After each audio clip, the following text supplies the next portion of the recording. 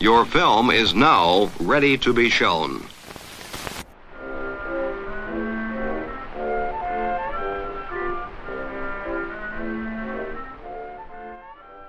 Good morning.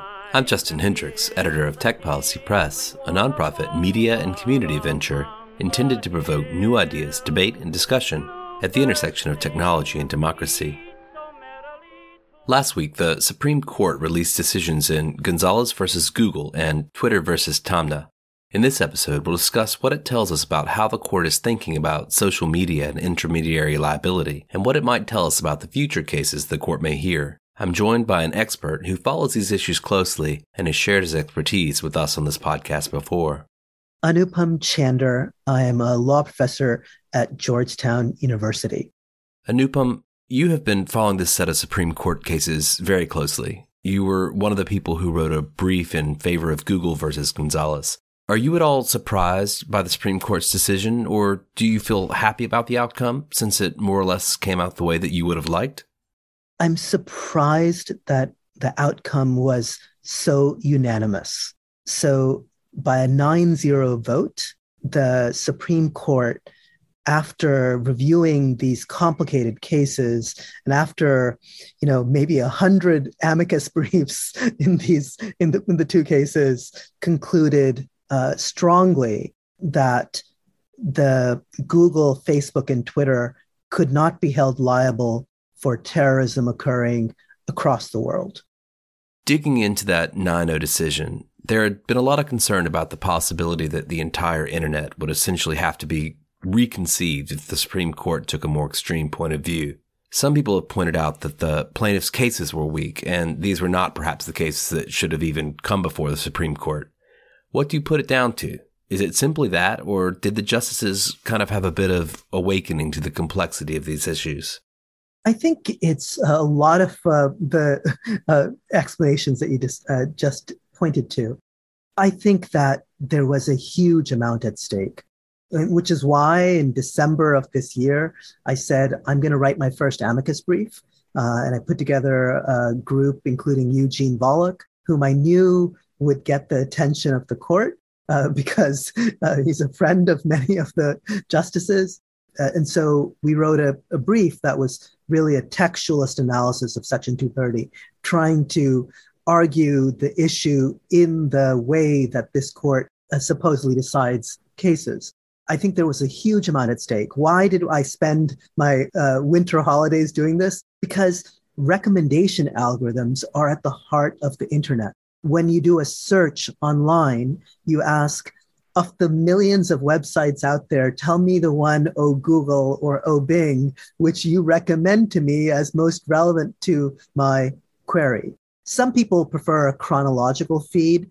And, so I think that's great. I think, we should have those choices. But I actually do like the, Facebook news feed and the Twitter feed, even the For You feed. The TikTok feed is, of course, entirely recommendation algorithms. It's not really based largely on whom you follow, and certainly not on the chronological postings of whom you follow. So recommendation algorithms are everywhere. We learned in this case that they're used by Reddit and they're used by Wikipedia is using various algorithms in this process, maybe not a recommendation, but doing lots of the dirty work behind the scenes is being done by automated algorithms. And if the way that the automated algorithm functions, sometimes accidentally promoting something wrong, maybe it's some kind of terrible, weapon or some self-harm that it might promote because it's an automated algorithm, then if that leads to liability, boy, does that change the way that the internet works. And that's why you saw an outpouring of briefs, as I said, from Reddit, which people think of as very much human curated, or Wikipedia, which again, people think of as human moderated and human produced, to, of course, all the big tech platforms, including Microsoft, which wasn't being sued, but still has services like GitHub and LinkedIn, which it said were at risk if this case proceeded in the way that the plaintiffs would have liked. So in this case, I think there was a lot at stake. To add to the worry, the Biden administration filed a brief on the plaintiff's side. So now you've got plaintiffs and you've got the Solicitor General's office saying Section 230 does not cover recommendation algorithms to a large extent. And it was a huge amount at risk in this case. One of the things that those who are on the other side are saying in the wake of these decisions is that they're heartened that the court did not offer a full-throated defense of the Section 230 liability shield, and that the door is still open for a better case with better facts to challenge the tech platform's immunity. Do you suspect that's the case? Sure. So I think there are people who say, look, the court did not itself opine on 230. So the game is still on with respect to significantly curtailing Section 230, maybe saying you have to show good Samaritan activities before you actually can gain that defense, et cetera. I think the Taamneh case really should be a significant warning to those folks. This court is not likely, if you read Taamneh, and again, a 9-0 decision in Taamneh. So in the Taamneh case, there is this question of knowledge that is alleged by the plaintiffs. The plaintiffs allege Twitter knew that ISIS was using its services. And the court says, yes, we accept that. Even if Twitter knew, the plaintiffs still lose 9-0. So knowledge alone is not enough to create the aiding and abetting liability needed for liability under the Anti-Terrorism Act. So it has to be much more concerted effort, not just that I knew that you were using my tools, but also that I wanted you to do so and I encouraged you to do so and I directed you to do so. Not necessarily directed, but various things that I would have to do that go far beyond knowing that you're using my tools. So you've got language like the oceans of content that the companies offer on their services. 500 hours of video uploaded a minute on YouTube, 500,000 posts posted every minute on Facebook, X number of tweets, so many million tweets per minute, et cetera. The court recognized inherently and really explicitly that there would be wrongful speech on these platforms. And it said, even knowing that there is wrongful speech on these platforms, and it talked about the 1 billion plus users that are using these platforms, it said, even with that, we don't believe there should be liability. So I think that is going to really show that any lower court thinking about really radically rewriting Section 230, you could do this on an en banc. You don't have to go up to the court. You can do it en banc in the circuit courts. That is, the Ninth Circuit could sit en banc and say, our earlier jurisprudence on Section 230 is wrong. We're going to radically revise it. That's possible even today. But I think in an en banc court of one of the circuits would look at the Taamneh case and say, look, that is a pretty strong ruling in favor of these platforms if they aren't intentionally themselves writing their algorithms to do the harmful thing. And it's simply that they're promoting it much like they might promote rice pilaf, but it just happens to be someone who is promoting generalized terrorism. As long as it's a kind of not an intentional act to do harm to the world and promote harmful content, these companies aren't going to be liable under this court's views. So you've just started to address the next question I had for you, which is about what this tells us about the Supreme Court going forward. I think a lot of folks thought that Justice Thomas was the reformer. He was the one who was perhaps going to take on Section 230 and look for an opportunity to at least put a chink in its armor. But that doesn't appear to be the case. He ends up writing the majority opinion here. What does this tell us about the court going forward? We might see the court, I understand, take on these questions about the constitutionality of Florida and Texas laws around social media companies removing posts. What should we expect? So let me just pause on Justice Thomas for a second before turning to the net choice and Florida and Texas cases. So I think all of us were taken aback in the Gonzalez oral argument, where Justice Thomas comes out of the blocks with rather difficult questioning for the plaintiff's lawyer in the case, questioning under which the lawyer withers immediately. So he asks some basic questions about the scope of what the lawyer is arguing and gets really unpersuasive answers. And I think we see Justice Thomas really perhaps stepping back a little bit from that zealous advocacy for 230 reform that he had offered in earlier dissents and concurrences. Now, I tweeted after Elon Musk took over Twitter that perhaps Musk's takeover of Twitter would cause conservatives to do a 180 on 230. And I almost wonder if that's part of the story. I don't know. That's just pure conjecture. But now you've got Elon Musk running Twitter, which is seen as the most important of these platforms for this kind of public dialogue. That changes the game. And we know Elon looks by all measure to be sympathetic to many of the arguments of Justice Thomas and his friends. So given that Twitter was the company that was most at risk in some sense in these cases, I think we may have seen Justice Thomas retreat a little bit and reconsider what the implications were, because I think there were implications of a ruling for Gonzalez, both for the left and the right, that were really going to be problematic. I have always argued that if you increase liability for wrongful speech, you're going to see platforms that really clamp down hard on any claims that might constitute defamation. What kind of defamation might folks be worried about? I think, saying that someone engaged in sexual assault could potentially be defamatory.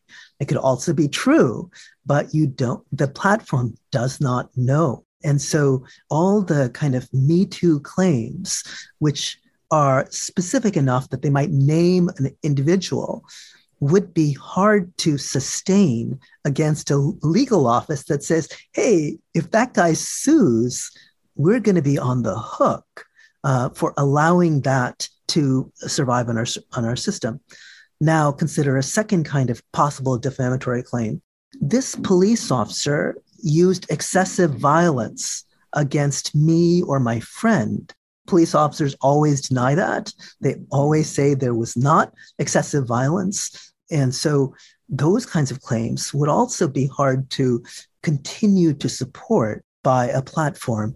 But at the same time, claims on the other side, which might cause other kinds of risks. Let's say, imagine you're contesting, vaccine information, contesting CDC guidelines. Those kinds of claims could also be at risk, because now do we want to be liable because someone challenged this, vaccine claim or this masking claim, et cetera? So I think those are all the complexities that are involved in these cases. And I think one of the things I just would like to point out is that most of the civil liberties community in these cases sided with Google. So you had Reporters Committee for Freedom of the Press, you had the ACLU, you had Article 19, you had the Knight First Amendment Institute, all filing briefs on Google's side.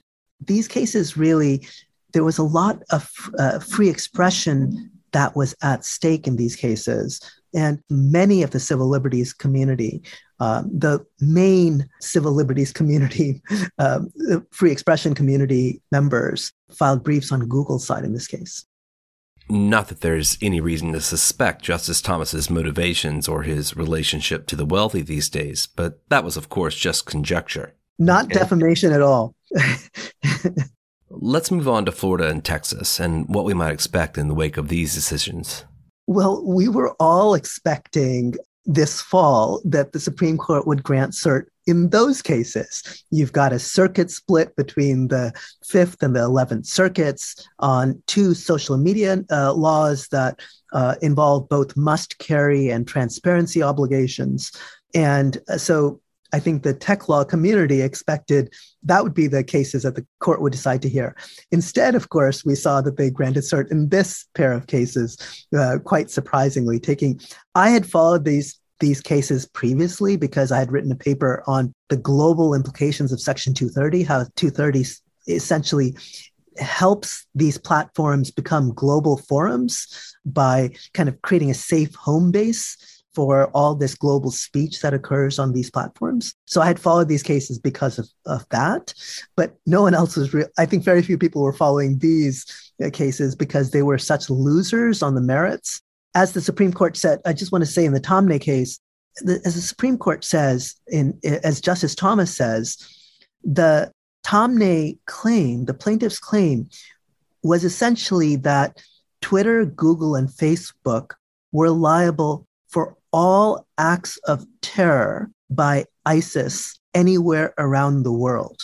That was the actual claim in this case. Anytime ISIS commits terrorism, Google, Facebook, and Twitter must pay.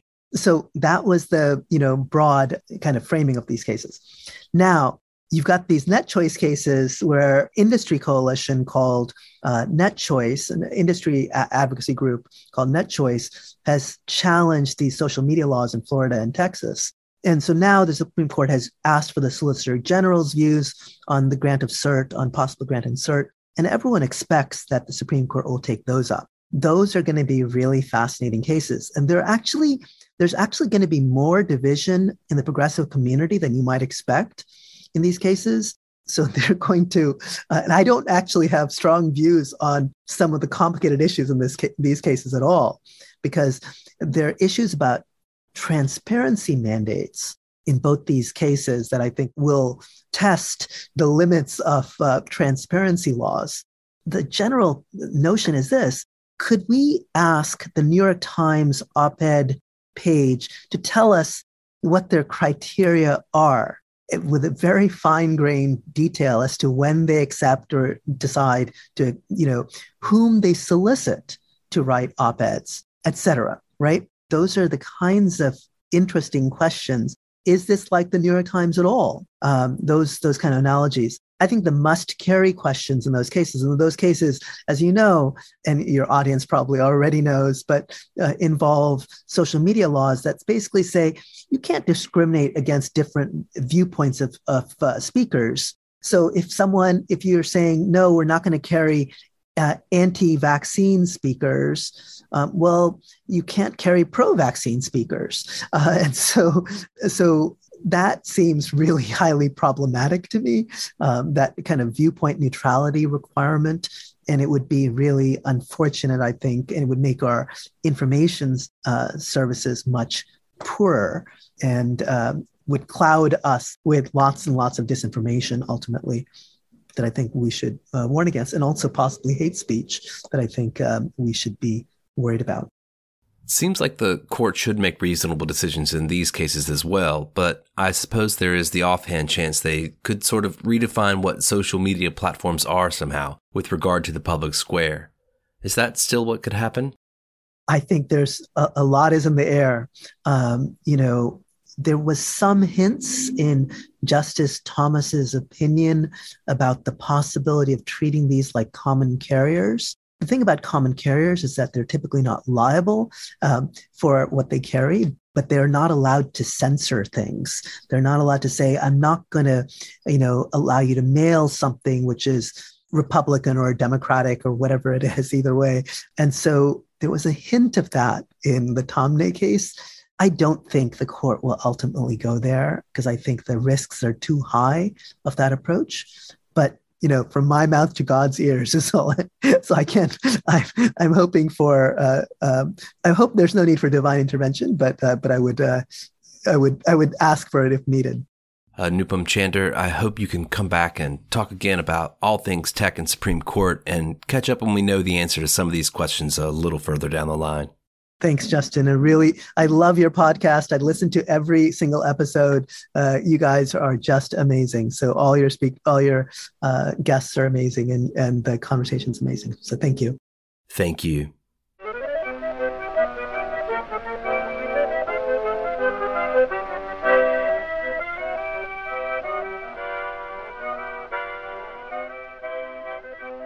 That's it for this episode. I hope you'll send your feedback. Write to me at justin@techpolicy.press or find us on Twitter @techpolicypress.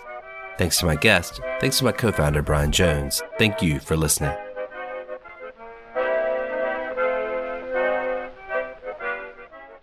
Tech Policy Press.